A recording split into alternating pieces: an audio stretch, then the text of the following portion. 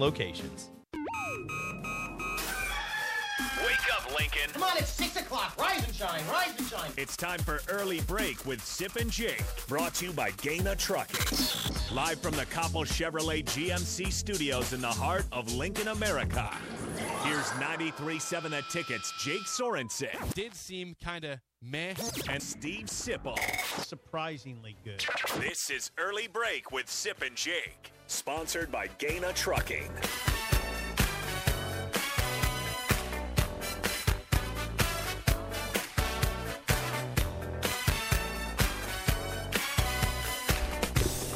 Welcome back to Hour 2 on a Monday. Steve Sipple, Jake Sorensen, Early Break. Fun show so far. You got the podcast at theticketfm.com. The show is sponsored, as always, by Gaina Trucking. You want to announce our special guest for tomorrow? I think that I don't want to lock it in officially, but we're trending hard toward getting Sam Cooke tomorrow at 7 o'clock. The 16-year NFL veteran just retired late last week. Yes, Sam Cooke. I'm trading text with Sam, and I think tomorrow at 7 is what we're angling for. How about that? Sorry, I was a little hard on your band, Blink 182. I just think you can do better.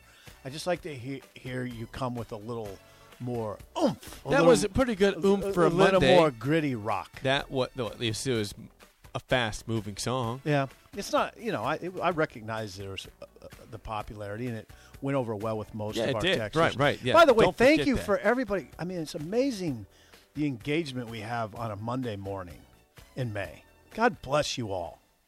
God bless you all. Vince and Bobby for calling. Vince was, in fact, in his garage when he was yelling bloody knuckles. He goes into his garage because he has a family. At 4 in the morning. The West Coast. 4:45. Yeah, 4. You're right. He's up early. A couple things before we move on with the hour to address. Yes. You, speaking of Song of the Day, have been very critical of anything in the early 2000s. Yes, you're still going to throw now, yeah, exactly. Now, people like Doc would chime in saying, Sip, for someone that despises that era so much, you seem to like Seether quite a bit. I do like him, and you're right. You're right. That's true. It's not that every... walk yourself out of this one. I'm going to go ahead and walk it out. Yeah, I saw that little stumbling in there trying to find your way out of this mess. I saw the pause. I saw the brain. It's not nervous. Hard. It's not hard to walk out of this mess. Go ahead, try. Yeah, I'm going to walk right out of it right now. Not every band is bad in 2000s, just like not every band is good in 1970s. Sometimes I turn the channel on the 70s dial. But you're sad when you do that, aren't you? Yeah, God, I hate to do this, but I don't like this song. Yeah. So no, there's good bands in every era. It's just that some eras are much better than others. In early 2000s there was a dearth of good music at that point. But Seether made it through. There's some other bands that made it through, too. Before we get into our topic, Joe in Boulder says, we did address this earlier, but I don't think he was listening at this point. He says, Jake, thoughts on the PGA Championship quickly? Okay, quickly. Justin Thomas is a very deserving winner. He, on Friday, was playing in the brutal part of the day. I mean, it got easier as the day went on Friday. 50s and blustery. That was Saturday. Oh. Friday... Okay. Friday was horrible weather in the morning and much better in the afternoon. So the scores got better, past noon or so. He played early morning, and he shot a 67, 3 under par, in really, really tough conditions. Now, he faltered on Saturday. I think he shot 3 or 4 over on Saturday to put himself out of the mix, 7 shots down going into Sunday. But he battled back. He made like an 80-foot birdie putt on, I think, hole 11 or 12, which kind of sparked him. And then, birdie 17, barely misses a birdie on 18, so he feels like he's going to be one shot short. But Mito Pereira, who led all day long. Mito was up by 1 going to hole 18, slices his tee shot into the water, the creek, ends up making a 6, so he even misses out on the playoff. A bogey would have gotten him in the playoff with Zalatoris and Thomas, but he goes double, misses out completely. Oh, Mito. So in the PGA, it's a 3-hole Okay. 3-hole playoff. If they need more than that, they go play sudden death beyond that. Mm-hmm. But Justin Thomas shoots 2 under par in the playoff to beat Will Zalatoris, and he gets a second major. A deserving winner. Very, very tough golf course. 5 under par was the winning score, which is low. Yeah, it's tough. In today's day and age. Yeah.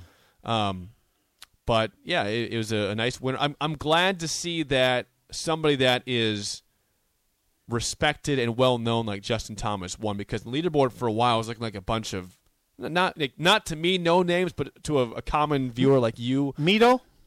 Yeah, you'd be like, who's Mito Pereira? Who's Cameron Young? Who's these guys? No, I know Mito Pereira won twice in the Corn Ferry Tour. That's it. That's like the minor leagues of golf. Yeah, I think this was his first major. He had played the majors before. He played in the majors. Yeah. He had certainly never won a major. No, he's never won a PGA tournament. Right.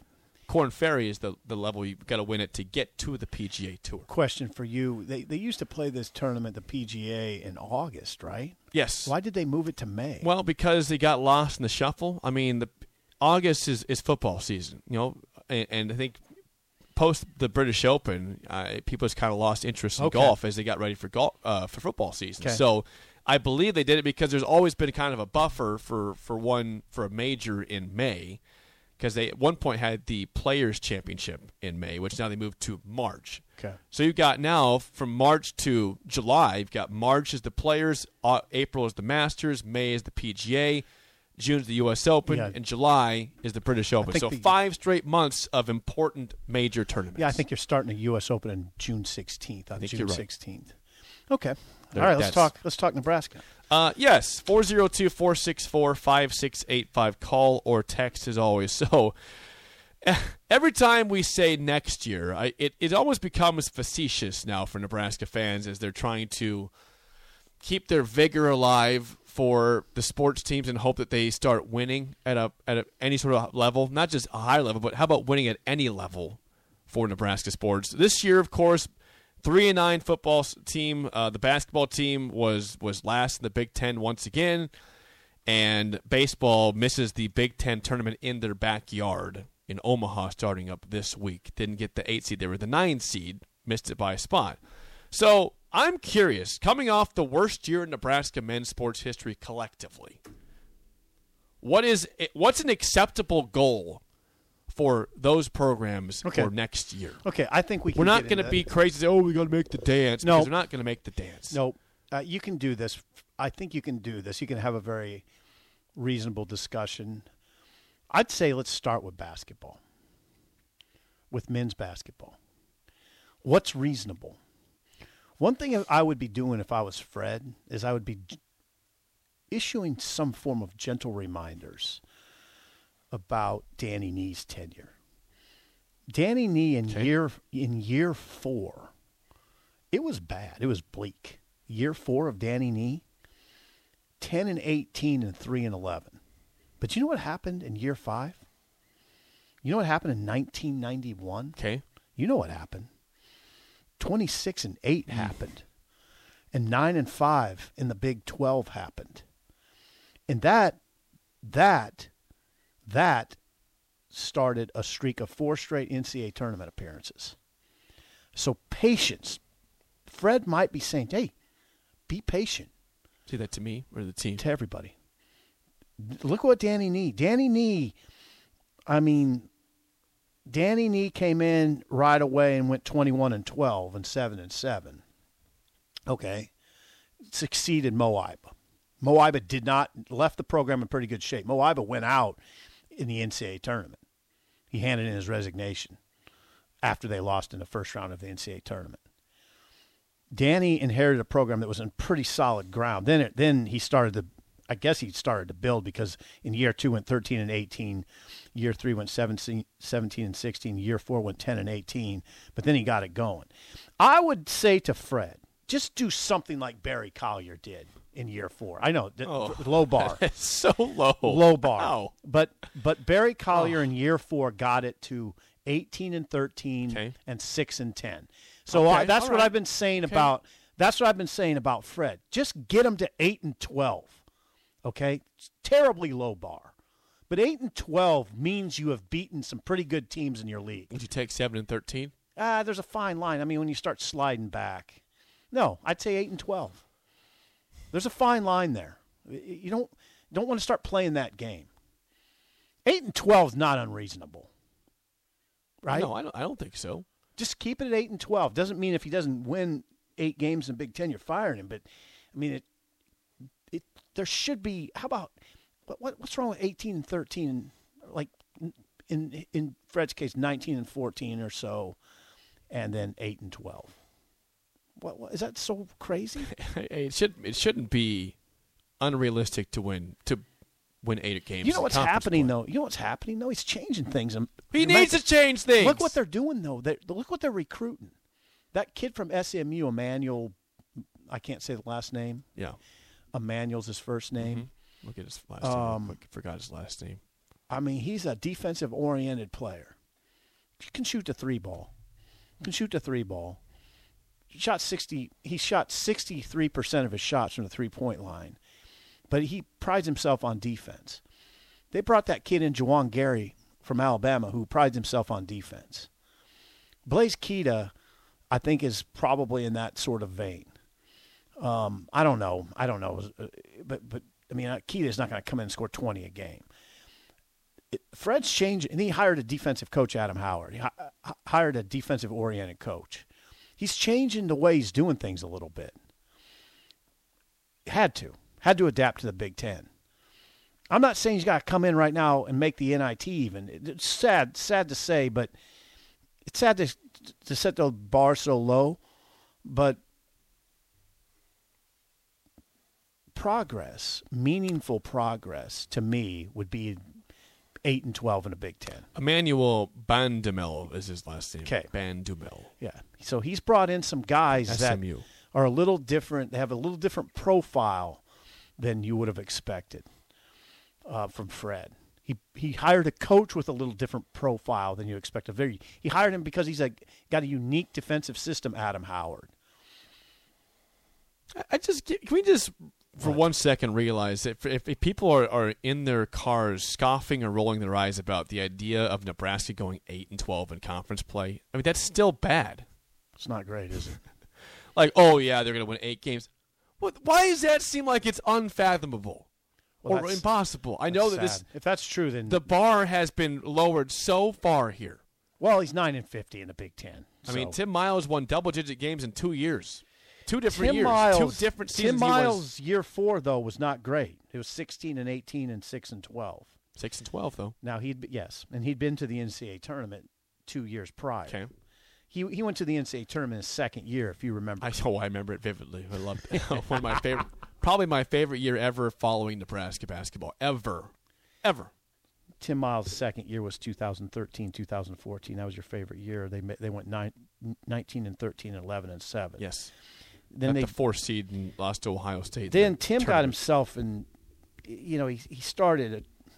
His detractors grew the next 3 seasons as he was under 500 each of them, and then in 2017, 2018, in what would have been his 6th year, they went 22-11 and 13-5, but got screwed out of making the NCAA tournament. Excuse my language. They got screwed. Yeah, excuse my language. And they got, a 4 seed in the NIT? It was a joke. It was a joke. Looking back, shaft. They weren't even close to the dance. Right. Shaft. They got that low in the NIT. Yeah. So his year 4 wasn't great. Doc's year 4, Doc Sadler's, was a disaster, 2-14 in the league. So you can't just say, I don't know. It's just a talking point that I'm looking at year 4s, but I think year 4 for Fred needs to be in that 8-12 is a minimum. Come on. And I don't think that there's nothing wrong with that. No, there's not. But again, the Danny Nee era is informative in that sometimes patience makes a lot of sense. Again, Danny Nee in year 4 was abysmal, 10-18 and 3-11. And then what happened? Boom, it turned. It turned on a dime. I'm just curious what right now would indicate that they can do that, though. Well, maybe he needs one more year. I don't know.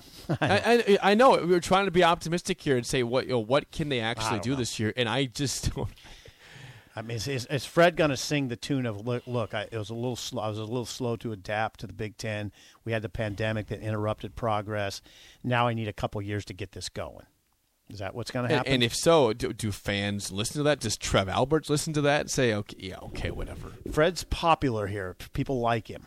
I mean, I think that's waning a little bit, as it probably should be with what he did the first few years he's been here. I mean, but I think his likability factor remains surprisingly high given his record, right? You still have members of the media basically being apologists for him, which is sort of repulsive in the context of rolling Bo Pelini in a 704 winning percentage out of here, and then taking up for Fred Hoiberg at 9-50 in the Big Ten, which is why media is generally repulsive. Doc says this: Fred was supposed to be the most accomplished head coach to come to Nebraska, yet he has performed the worst. There is no more patience allowed when you're paying your head coach more than you've ever paid any other one. He's getting rich here. He's getting rich. He's getting to do nothing. Will Bolt. Yep. Okay. Will Bolt. Will Bolt. Very interesting situation there as you size it up. Will Bolt said after Saturday's game that all that positive juju, Jake, that Nebraska had last season, 2021, got turned upside down this year. Now, he wasn't making excuses. You create a lot of your juju, right? But all the things that fell right for them in 2021, all the positive juju got turned on its head this year. So last year you have a team that goes 34-14, wins the Big Ten, pushes Arkansas to the brink. Now this year it's sort of a collapse, 24-30, 10-14. Not a horror. I mean, 10-14 is not. It's a bad league. You're right. They won 2 out of 8 series. So now how do you size up Will Bolt? He's bringing in 9 JUCO transfers now. 9 JUCO transfers. 9 JUCO transfers. 7 high school kids, 9 JUCO transfers. I think he must be sending a message, right? Sending a message to his team. I'm bringing in 9 JUCO guys to take spots here. The goal for Nebraska is always going to be contend for the Big Ten title in baseball. So next year you're not just saying just make the tournament. No, I mean that's a given. Yeah, you can't. That's a given for it. I hope people rolled their eyes when I said they should. That. Right. Like, you were 1 win away, so you would have got to the tournament if you were 25-29 this year, basically. Yep. Think about that. That's horrible. Yep. That should be a given. So that, yeah. And it didn't happen. And it didn't happen. So what do you got? You got Will Bolt. You had a pandemic year, played very few games, 9 JUCO transfers. You have the pandemic year where they played 15 games and went 7-8. I don't even know what to make of that 2020 year with Will. I look at Will as he's coached here 2 seasons. Okay, that's how I look at it. Yeah, the pandemic year, yeah. 7-8 in the pandemic year. Who cares? I don't even know what that means. I forgot. I don't even know what happened in 2020. I've X'd that out of my mind. You should. Let it burn it. So basically with Will, you have this strange board where you're trying to read it. He had one incredibly good season and one that fell way short of expectations. So now what? What I say is year 3 is a big one. Because now, did you catch lightning in the bottle year 1, or is this just a dud of a season? Will Bolt has never had a losing season in his coaching career. He's never been through a losing season. This is number 1. How much did he learn? How much pressure does he feel? I don't know. How much should he feel? This is, by the way, in a year that you brought in Rob Childress, who I thought was an excellent addition. Well, I think he was. I think he was too. But I mean, you were trying to take the next step up, knowing that you lost big pieces of the team last year. That's the thing. What's informative about this year to me is, you know what my default was as we discussed Nebraska baseball in the preseason? It was always, Will Bolt's the coach, so they'll be okay. Informative meaning I have to guard against that default mechanism. You have to look at the personnel. The personnel it's about the players more than the coach. There's sayings about it. A good coach, obviously, that good coaching acumen is diminished if you just don't have the roster. Obviously, a good coach can't go out there and do it. He's got to get the guys that helps him show his great coaching ability. And they apparently didn't have that this year. Didn't work out. It didn't work out, and it was incredible because the defense faltered at a high level, which I would never associate with a Will Bolt team. The offense was not aggressive. Not aggressive. That's what Will Bolt is. Dave Van Horn disciple. When you think of Dave Van Horn, what do you think about? Pushing the envelope, aggression, tough, savvy. So what happened? How did he not get that out of these guys?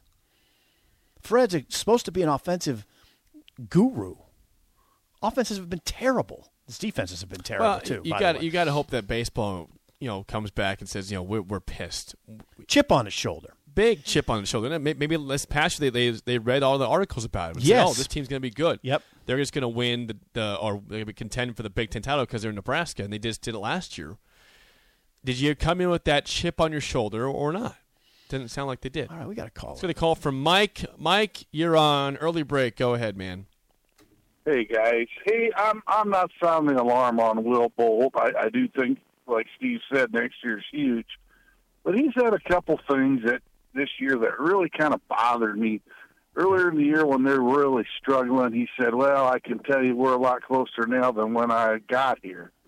And I thought that was a little swipe at Darren Erstad. Mm-hmm. And then I look at last year, all those leaders, Schwallenbach, virtually all those guys were recruited by Erstad and were here when he got here.